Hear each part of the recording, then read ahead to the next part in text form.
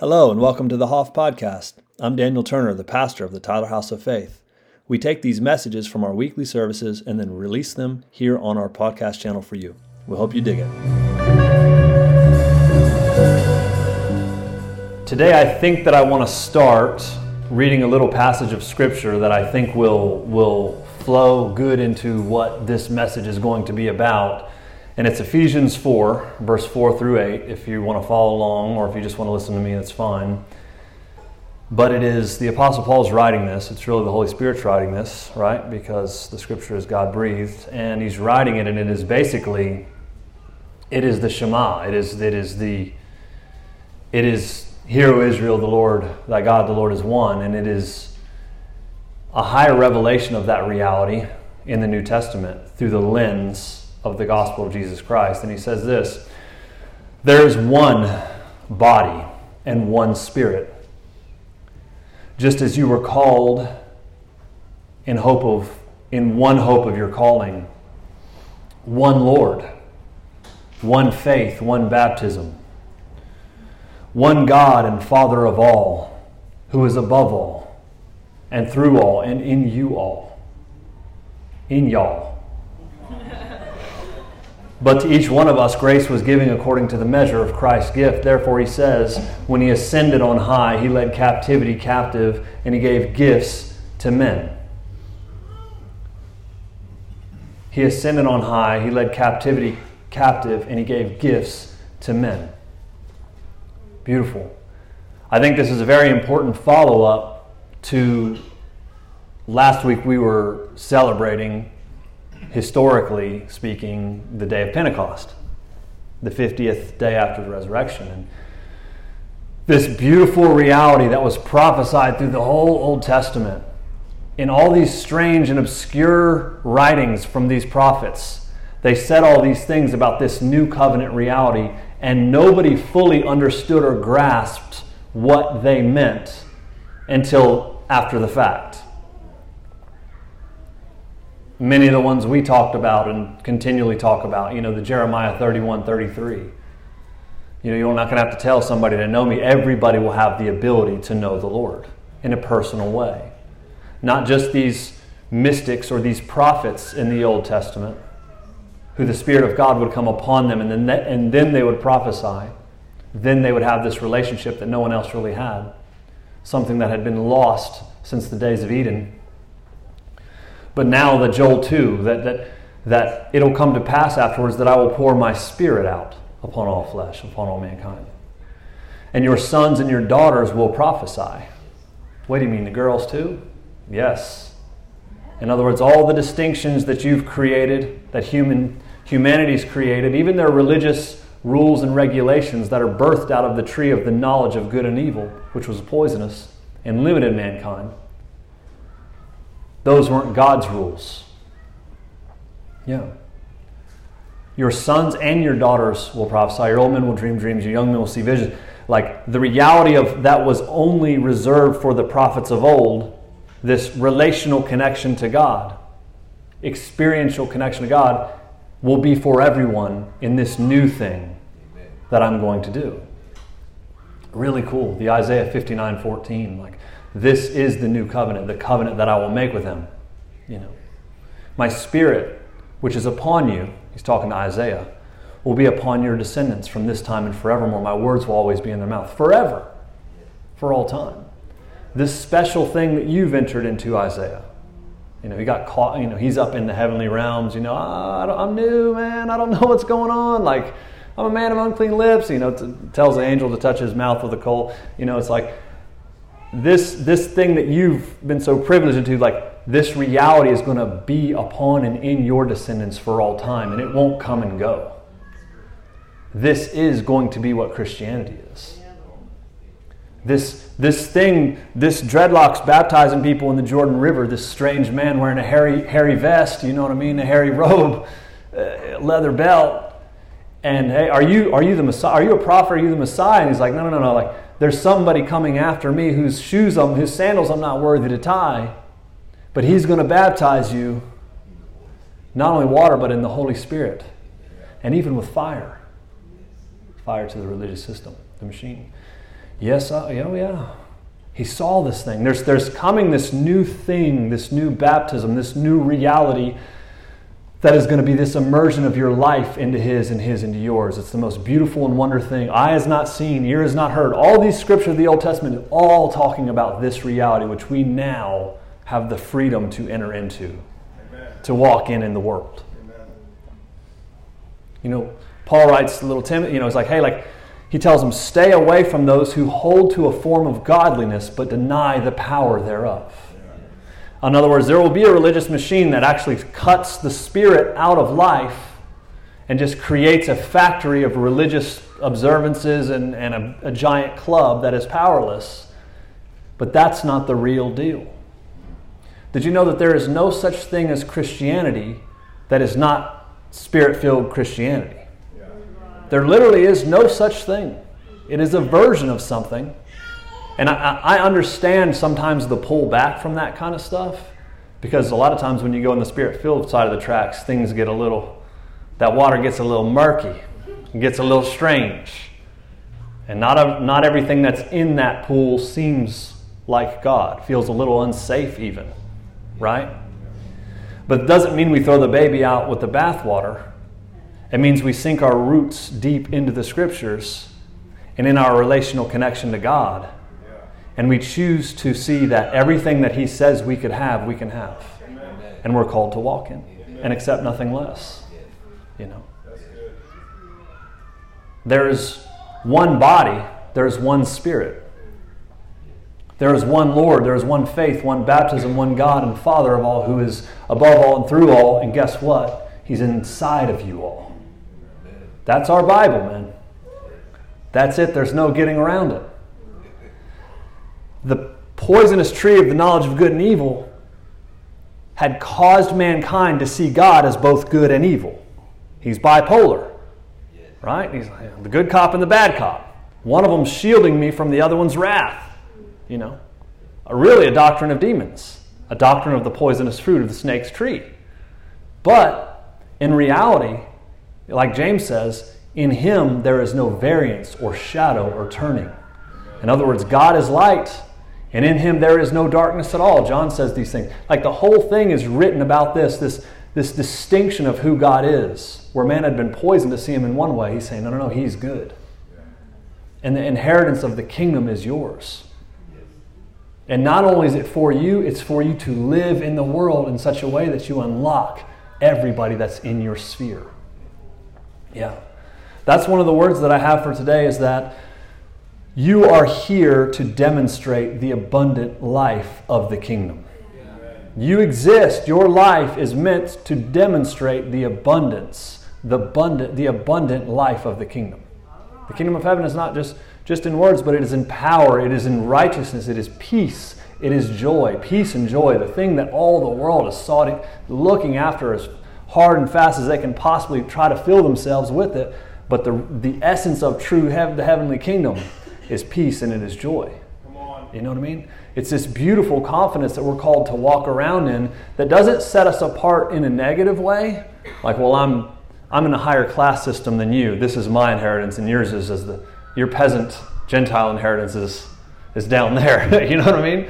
That yucky type of thing. It's more to demonstrate something to our family who is mankind. Yeah. This is what our dad has made available for all of us. And it's not me. It's Him. But it's for you. It's a different walk, man. It's not join my club or you're going to go to hell when you die. Do you like me? Yes or no? Those little, will you go out with me? Back in the day, go to hell. Say yes. Admit you're a sinner, and then say you're a sinner, and you join my club, and you can get to heaven, and we'll tax you 10%. Keep the thing running. It's no, that's not it. It is, your life is here to demonstrate the abundance of the kingdom of heaven. That people actually want what you have. Jesus says, go make disciples. Go tell everybody they're going to burn in hell. Like, what? I don't remember him saying that, you know. It's like, go make disciples, baptizing in the name of the Father and of the Son and of the Holy Spirit. Like, whoa, you're kind of putting all these other ones on the level of this Father. Yeah, that's the thing. It's like, there is one God, there is one Spirit, there is one baptism, there is one calling in you all, and this is the family business. This is what you're sent to go do. Yeah, amen. And not going and trying to scare people to joining your club. It's more, the abundant life in you should cause people to want what you have. Yeah. They should want what we have without us having to sell it to them or scare them into it. That's a novel thought, huh? Yeah. Yeah, dude. Yeah. Yeah. I think this goes well with the understanding of Jesus. You know, he ascended on high. This kind of the scripture we started off with in Ephesians 4. He ascended and led captivity captive and gave gifts to men. It's the apostle kind of repurposing an Old Testament scripture, the Apostle Paul, when he's writing that. But he led captivity captive. That's like when a king would go to war against another country that had taken a lot of his people captive. And he would set his captives free. And the victory parade coming back home, he's bringing all those POWs back home with him. He captivated those who were captive and was bringing them back. It was a reconnaissance. It was a recovery. That's what that's saying. He led captivity captive. He made this parade of like, yeah, I got them all. I rescued them all. Isn't this fun? You know, that's what that means. And not only that, and he gave these gifts to men. And I think that's a lot of Pentecost and what we even talked about last week, this Acts 1:8, when he's telling the disciples, you know, they're having flashbacks of like John 16's script, John 16:7, where he's like, hey, it's better for you that I go away. It's to your advantage that I go away. Which in their minds, like, how can it be to your advantage that I go away, man? Like, we get to hang out we're with you all the time. But he knew there was something was coming. He is the Word of God. He is God, and he understood all the prophecies about the Spirit coming. He's like, you have no clue what is going to be endowed upon you. It's going to be better that I go away singularly, because when I am multiplied, I will be inside of all of you, and you will all know me, and you will all be walking with me. This will be your reality. Yeah. And so he's saying those things, and you know, Acts 1:8, he says you're going to receive power when the Holy Spirit has come upon you, and you're going to be my witnesses in Jerusalem and in Judea and to the ends of the world. This new covenant reality of the Spirit of God, it is not just so that you can be weird and run around and shundai hundai and creep people out. It is because you're going to be empowered with the authority of heaven to demonstrate and release heaven. And that which you bind in heaven will be bound on the earth. That which you loose in heaven will be loose on the earth. This authority of this relational connection that you'll have in me. As my ambassadors, I will be with you everywhere you go. This is what's going to happen. And then what did he do? He floated on up. He let it, you know what I'm saying, like we talked about. And then they got down to that upper room and to the temple, and all these things happened, and the roar and all this stuff. And the Tower of Babel was completely reversed. If you haven't listened, it's important to understand the historical implications of that day. It's last week's message on the podcast if you haven't heard it, but there's such depth to it, that this reality that not only did he ascend and he led captivity captive, there's this great freedom, but he also gave the gifts of his Holy Spirit and the gifts that come with his Holy Spirit, which are also can be very taboo these days, because there's a lot of funkiness that can be attached to that kind of stuff. In the book, you know, concerning the book of 1 Corinthians 12 and 13, 14, just the way we're taught about those giftings. But it's like these giftings, these endowments, these powers, this like you're not merely who you once were, you're empowered to bring in this harvest, to actually impact the world. And that's what it was about this whole time. And it was really tremendous.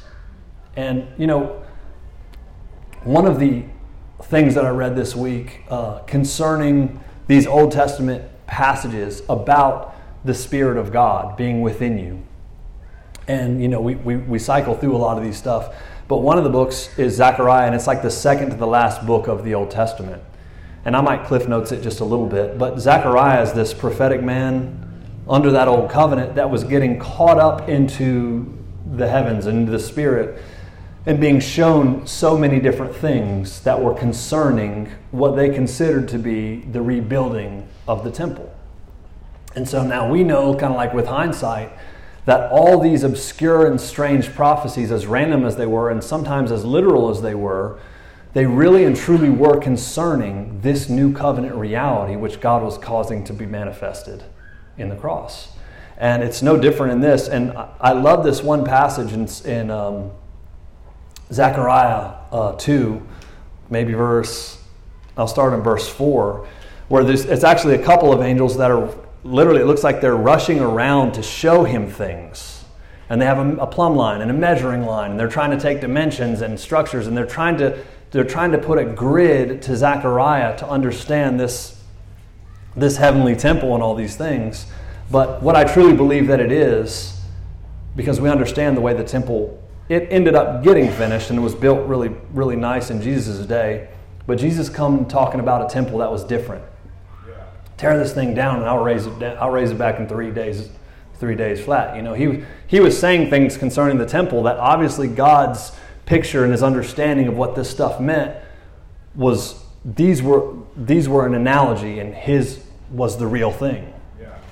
And he says this beautiful scripture, and I think it really goes with even some of the things we talked about Pentecost last week, that the pillar of fire, the very thing that covered Israel as a cloud by the day and as a fire in the night as they left Egypt and they were in the wilderness, literally showed up at Pentecost and divided itself individually.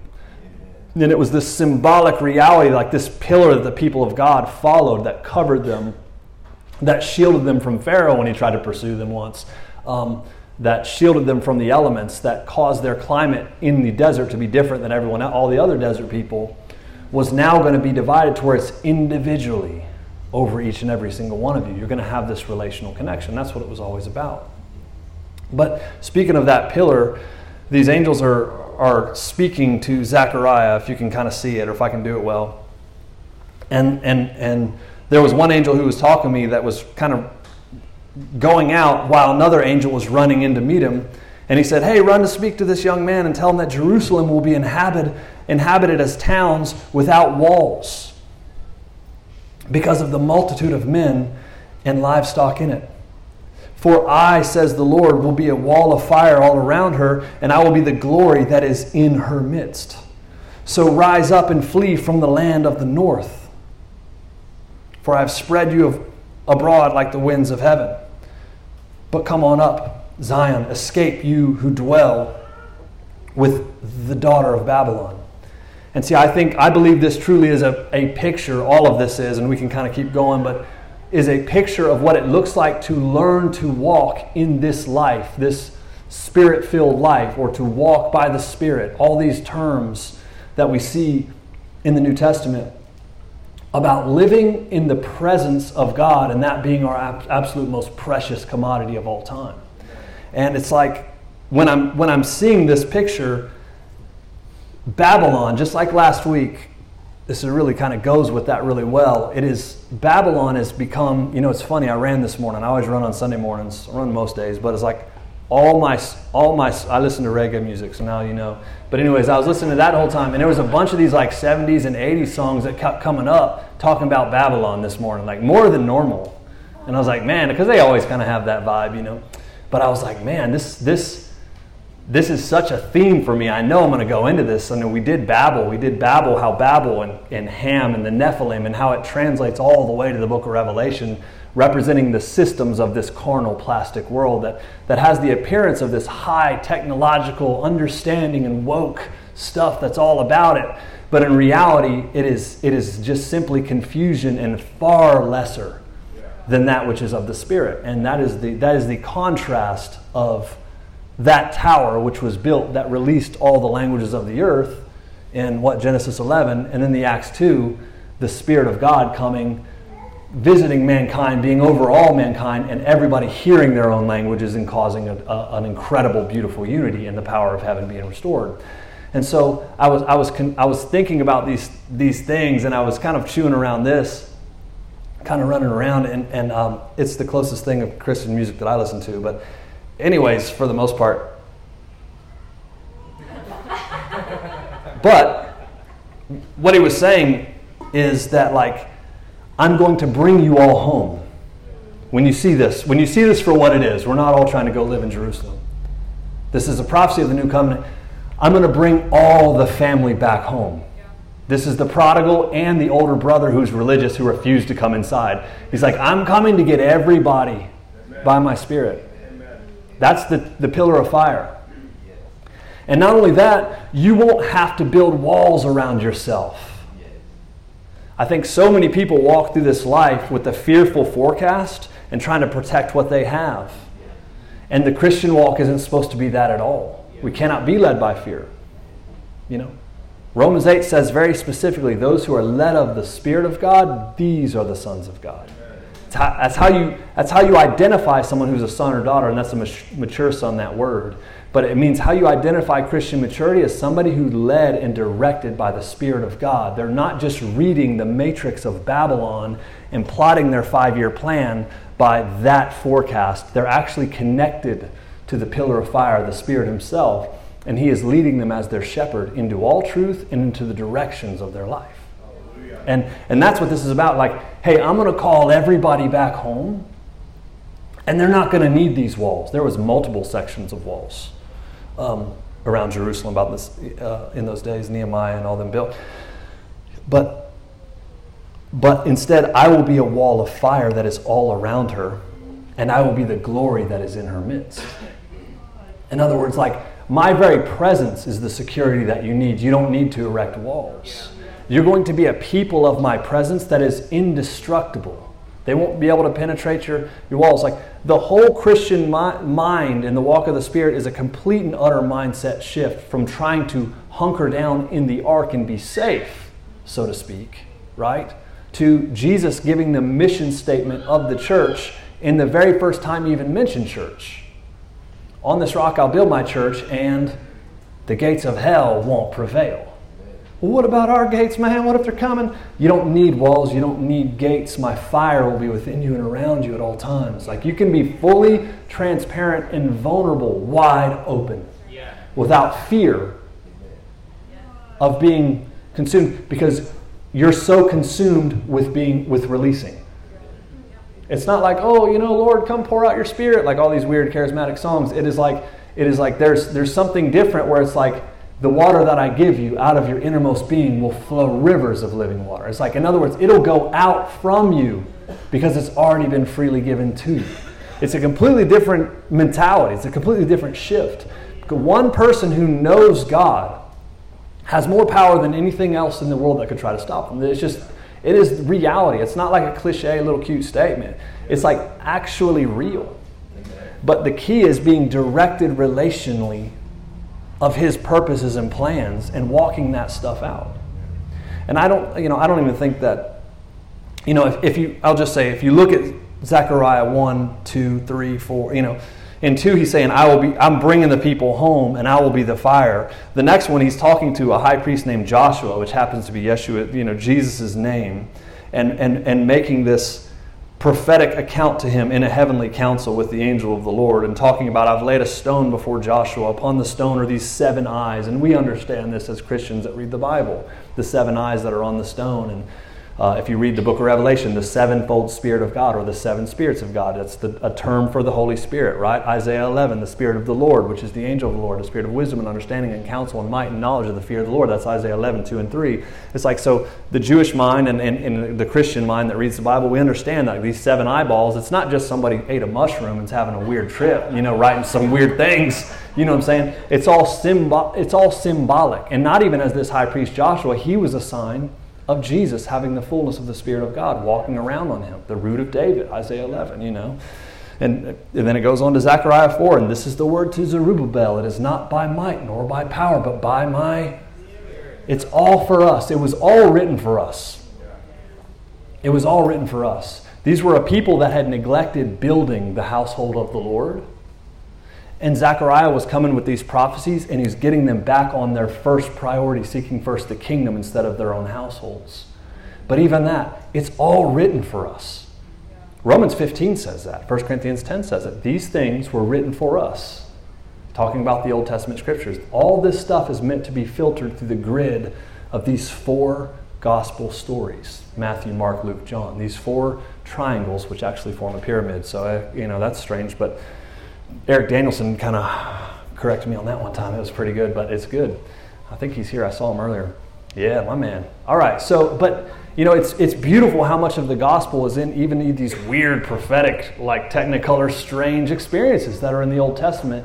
But it's talking about something very simple that Jesus came and enacted. Hey, you're going to receive power when my Spirit comes upon you. The Apostle Paul says he ascended and he gave gifts to men, the spiritual giftings that you are now endowed with in order to reach people and wake them up to who they truly are. Yeah, it's a beautiful thing. And, I think in closing, let's kind of close or start to look at, because I don't think there's nearly enough time to look at these giftings in 1 Corinthians 12. But maybe we'll start to actually look through some of these in the coming weeks, and concerning this walk of the Spirit and concerning this wall of fire that's around everyone. This reality of we come home in God and we've been empowered by Him, and He's actually with us wherever we're at. The only time we're aka not with God, which is never, but is when we choose to go our own path and He doesn't go it with us. It doesn't mean that He leaves us. It means we get what we're going to get down that road. But this thing called repentance, or the ability to turn around, is always to turn back, and He's with us, and He brings us into victory from glory to glory, this reality that we see Him and we're transformed into Him. So it's a wonderful thing. But I think a lot of times the trap is putting maybe it's the cart before the horse, right? That Matthew 6:33, like seek first the kingdom of God and His righteousness, and all the things you need will be added unto you. The trap that we can look at, how are we going to get the things that were needed to be added to us, and do the God thing, even if it's in second place, that's last place. And grasping for those things, or trying to figure things out in our mental space, instead of actually trying to know or seeking to know the Lord and walk in His truth and walk according to His plans and purposes and being directed by His voice. And but the reality is, if we flip the priority, the game changes for us. I've never seen it not work for anyone. I've been doing this for over 10 years. For anyone that sought Him first, I've never seen Him bring alignment to their life. I've never not seen Him bring full alignment to their life if they choose to turn and seek Him first. I've never seen it not work. And that's a long time, But it's really like, I'm going to ask this question. What if the things which you are hoping for, this is in life, we're all in different stages, we have hopes, we have dreams, the health of the family or divine relationships, a spouse maybe eventually, or things to work out good for us, our function, our ministry, our calling, our purpose, our place in God, our financial success, multiplication and growth in all kinds of areas. It could be family, ministry, in our reach and our authority. What if all those good things were actually God's will for your life, and He was going to be adding those things in His timing? It's like, I hope that someday I have a spouse, or I hope I can have a successful business, or I hope I can have a place in ministry that gives me life, where I can get to function and I get to do this. And, what if all those are actually God's plan for our life? But the trap is pursuing them first above Him, and it causes us to stay in a perpetual state of not stepping into those things. But what if we come to realize that God's not bipolar, He's altogether good and lovely. He has purpose and plans for us. And all those things are in His plan, but it's in His own timing. Imagine that. If you believed that, would that cause you to be able to rest and be present in the circle of life that you find yourself right now? Yeah, it would, wouldn't it? Like, hey buddy, those good things you're wanting, they're coming for you. I have them for you. And I promise you I'm bringing them according to my timing. And that is true, if we seek first the kingdom. And it might not look the same as the way we think it, but it's real. But what if that was your truth? Does that make you feel a sense of rest, even hearing that reality? And hearing that he has these good plans and that he's a good shepherd. He's not a JV shepherd. Do you know what I mean? He's not new on the job. Sometimes I'll lead you in a good way, and sometimes, oh, sorry, I went the wrong way, but we'll get you back over here in time. I think we might be a little bit late, but, he's not some weird redneck shepherd. He's good, But knowing this, does that cause you to feel a sense of rest? And if you fully believe this, would it cause you to be able to be more present in the here and now? I think a lot of times people can't be present and recognize the value of everything that's going around in their life and even enjoy the process of where they're at until they're assured that he's actually good and he's bringing the increase and he's the one that brings the open doors and he's the one that makes things happen.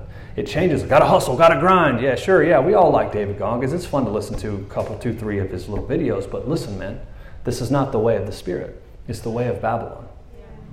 It is not by might nor by power. And I'm not talking about discipline. I love David Goggins. I'm just saying, like, discipline. There's a difference in discipline and striving for the things that God actually wants to provide for us, but doing things by the Spirit.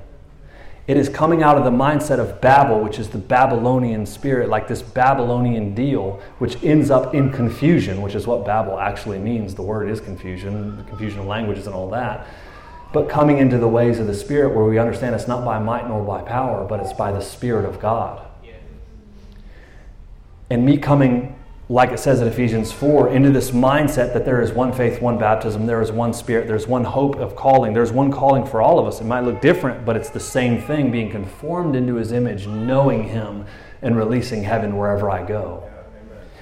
And this is the mentality that causes us to start to see our life and take evaluation of our life as like, hey, I'm not stuck hitting my head against a wall, trying to get to my next purpose or plan or ministry or open door or blah, blah, relationship and all these things. It's like, hey, if I actually focus on what you are doing, not what is not happening, but what is happening in you and what you're doing in my heart, the keys to the doors that need to be opened, they will open. You feel me? It's John 6. I'm 90% sure that it's John 6. The story when Jesus is walking on the water, and it's a ghost, man. It's a demon. It's a Nephilim. It's a mermaid, man. It's trying to kill me. I don't know what they thought he was, but they were scared of him,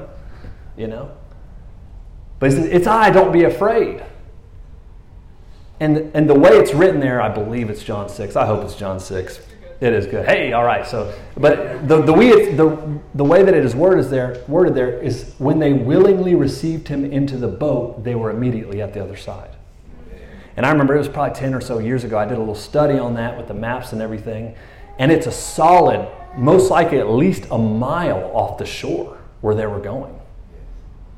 And it's like once they were so afraid. But once they actually saw that it was him and believed, and it says willingly received him into their vessel.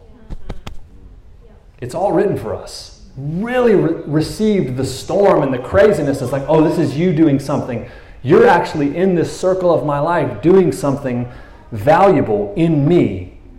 And I'm just trying to navigate and put it on the other side or steer the boat this way. I don't know boat stuff, Put the life jacket on, steer the rudder, the oars. I don't know, man. Try to sound a little intelligent, but I'm not. But they're trying to do all this stuff, and in reality, it was just like, hey, the key to not freaking out was just allowing him in, and boom, they bumped into the other side, which should have been taking them a long time to get to. It's a mile or 3/4 of a mile. So they were a good ways off from the shore. But the point was they were miraculously at the place where they were going. It was never about how are we going to get there. That's easy for him. It's not a big deal at all. What's the hard part is us willingly receiving him. Seeing where we're at, you want to take up more room in my vessel. A lot of times the situations of our heart that we're walking around in, this is walking in the Spirit. It's not just Shundai, Hyundai, and all these things. It's actually recognizing where I'm at in the here and now. There is valuable treasure all around me. And I'm trying to rush to get past it because I'm not happy here and I won't be happy until I'm on that platform. I'm in this space or I'm this successful. And it's like, hey, but there's so much value here and now. For me to get you to there is nothing to me. That's the word of the Lord. It's like, that's nothing. We get to the other side like that. I'll make a point of that. but it's actually willingly receiving me inside of you in this covenant, doing this relationship with me. That which is not of me is not truly of you. It's exchanging the inheritance of Adam, that which you've inherited through the fall, for our true inheritance of our true Father, which is His Spirit living within us, man. I'm not getting to do any of the notes I wanted to do today, but it's fine. We got years, or I do anyways, because I'll be here for a long time. But, it's one of these things. It's like this reality, this whole world is plastic, man. It is the Matrix, if you want to see it that way. It is a lesser reality than that eternal realm. If Hebrews 11 is clear, by faith we understand that the worlds were framed by the Word of God, so that which is seen was created by the unseen. In other words, the unseen realm is more real than the seen realm, and this seen realm is really just framed up by the Word of God. It's framed like a two-dimensional frame, like a painting inside of a picture. It's like it's real, but it's not as real as the one who painted it. You know what I'm saying? There's something on the outside that we're called to demonstrate and make manifest inside the frame and blow people's minds. But it takes our own mind being fully unlocked, and that's where the tongue of fire comes and floats on top of the head. And it unlocks the mind. The Holy Spirit. It's a different way of seeing, man. It's a different way of viewing things. And it's all through His lens, the lens of His finished work. Yeah? I will close with this verse. 1 Corinthians 12, 1 and 2 verses. This is the spiritual giftings verse that we might have done today, but we're not. This whole chapter. Because it talks about how He was ascended and He gave gifts. We can't even get to the gifts yet. Or because of time for me. But it's like, now concerning spiritual gifts, I don't want you to be ignorant. You know that you were Gentiles once, carried away to these dumb idols, however you were led. And that's New King James. You're like, did he just quote that himself? Like, no, man. You carry away these dumb idols, however you were led. But dumb means mute. That's what we'll close with. He's talking about the Holy Spirit, the spiritual giftings. He's talking about this new covenant reality that these Corinthians had all stepped into out of some really darkness in the world. But concerning the spiritual gifts, sometimes the wording will be spirituals or spiritual endowments. I don't want you to be ignorant. You were once Gentiles, and you were carried away serving idols that don't talk to you. A God that doesn't talk is an idol, right? But God talks. Here He is. He's making a clear line to start off. Hey, by the way, you used to serve gods that couldn't talk to you, but now you're into something different, right? Now we're into Isaiah 59:14, Joel 2:27, 28, Jeremiah 31:33, Ezekiel 36:26. I'm going to take 34, 5, 6, 36, 24, 5, 6. I'm going to put my spirit inside you. I'm going to wash you clean. I'm going to take the heart of stone out and put a heart of flesh within you. You know, all these prophecies, like, what are you talking about? Like, that ghost, that tongue, that relationship, that connection. I'm bringing my people home, and they'll all know me. And they'll never walk through life alone again, because they will actually be able to know me and to speak with me and to hear from me. And we have the word of truth, the most brilliant thing in the universe, this Bible, that actually all the things that we hear from the Lord can be rooted or grounded in this or thrown away. You know what I mean? It's just like we have this beautiful reality that I've called all the people home. And guess what? This new reality, like, I will be that pillar. That tongue of fire, that pillar of fire that followed them over, like, all the people will have that. They won't have walls. They won't live a false identity, which is like, oh, I want to look like I have everything together so I can prove it to my parents or to my uncle and aunt and to my friends that I'm not a loser. And, you know, I want to have this so people don't take advantage of me and put on all these masks and all these caricatures that we always carry ourselves in. And like we're playing Halloween instead of being our true selves. You know what I'm saying? But it's like, hey, you won't have to wear any of that stuff. You'll have this is a no defense. It's their gates that won't be able to hold ground. We don't need gates. No defense in this. It's like the Phoenix Suns back in the day when Stephen Nash played. They're like, no defense. We're going to shoot the ball and run as fast as we can constantly. Anybody know that? I see somebody knows it. That's how I used to play. But it's just like this is offense, baby. This is offense. And I'm here to wreck shop. The gates of hell won't prevail against my people. Well, wow, they must be pretty awesome. No, they's you. And yes, you is awesome. You know what I mean? That is the point. Because I'm in you. And you'll be my witnesses. A major key to this, we do the questions, right? We do the questions. I think it's very valuable. I ended up writing these questions out, and Catherine was able to print them off. So they're kind of small, and we'll probably have more next week. Yeah, you might have to put the bifocals on for these, but it's good. I can see them good. In closing, in some of the things and some of the concepts that I've thrown in this little buffet of a meal, I'm going to read these briefly and we'll be done. And it says, mindfully take inventory of the sphere of life that you now find yourself in.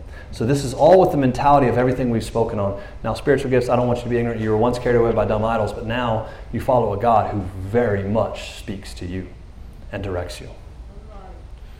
And it says, look past the surface into the inward workings of the Holy Spirit in all the situations of your life. In other words, take inventory of the sphere of life that you find yourself in right now. Right? With the Good Shepherd. Remember, often the keys to advancement in life are found by being faithful in the present where you find yourself. Often the keys to advancement, stepping out of where we're at and into where we feel called to be or where we want to be, are literally found by not putting that cart before the horse, but by seeking first the kingdom, knowing that He has things for you in your here and now life, whether it's transformations of your own heart, or whether it's people that you're called to sow into, bless, or speak into, whatever. But a lot of times doing those things, even though they seem obscure or oblique, can be the very things that unlock your purpose, destiny, in the next phase of your life. So number one was, I don't know if I should read these, but I will. Become aware of what God is doing in the here and now. In other words, this may require a perspective shift in order to see what He is doing. Sometimes we find ourselves focusing on what we aren't seeing versus looking deeper into what is happening. Flip it around. This creates thanksgiving, which brings perspective. List those things which you see God doing. Sometimes take an inventory in our life and listing the things. Okay, what are you doing in this time of my life? Okay, I've been really uncomfortable with this. You're actually causing me to step out into faith. You're causing me not to have a poverty mentality. Okay, you're highlighting this in my life, some great opportunities that I've kind of left on the shelf that I need to speak into. I need to pick up the phone and text this guy I've been thinking about or whatever. Number two, within the season of life that you find yourself now, are there opportunities to grow and become established in His ways and in the truth? This is similar to the storm analogy that I created or I've said earlier. Sometimes what we feel as opposition in life is actually an opportunity to let our roots go deeper into the Word of God so that His victorious life becomes our reality. This could be a transformation of our old nature, a shift in attitude, a perspective and posture of faith in place of fear, or even seeing a fallen forecast or diagnosis as an opportunity to be established in the victorious reality of the new covenant in God's Word. Number three, are there areas in life where I can engage that would cause forward progress in this immediate time? I think that's pretty self-explanatory. Number four, are there things in your sphere that you're avoiding? Yeesh. Are there things which you are choosing not to look at? Sometimes advancement doesn't come until we face what He is asking us to address. That's solid, man. It's just true. We see it. People go around the same mountain over and over sometimes, and they say, "Hey, man, I heard this." It was Francis Frangipane, this old teacher. We read a book here, but he said something along the lines of, "You never fail a test from God. You just retake it until you pass." You dig? You know what I mean? It's like you don't fail. It's like, all right, we're gonna load that one up again. Why does this keep happening to me with new people? It's like, yeah, pass the test. Yeah. And number five, an overview of priorities. What does it look like to seek the kingdom first in the here and now? In the here and right now. Are we wanting God to build our life and build things for our life? Are we seeking first His kingdom and that which He is building? and choosing to put our weight behind that. Yeah. What is it like to seek first the kingdom in the here and now? Am I involved in what he's building? Do I serve or do I seek to be served? Phew. All right, so there's a lot of those out there. I'm going to close with that.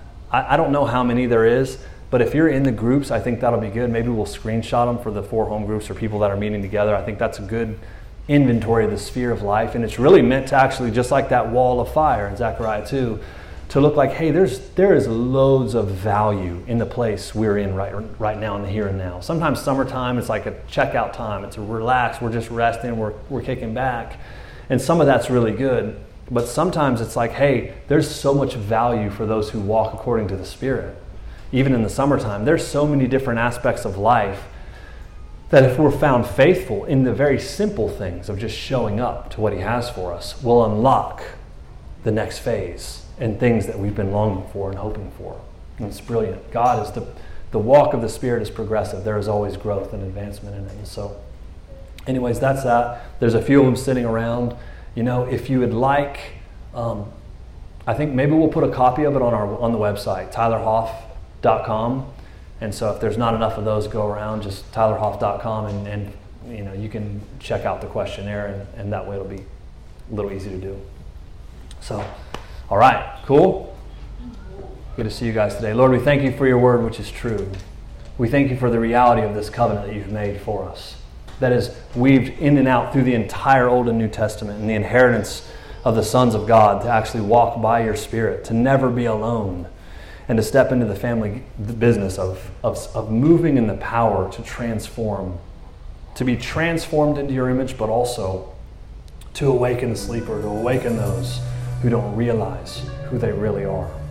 Help us to have eyes to see and ears to hear in that reality. Amen.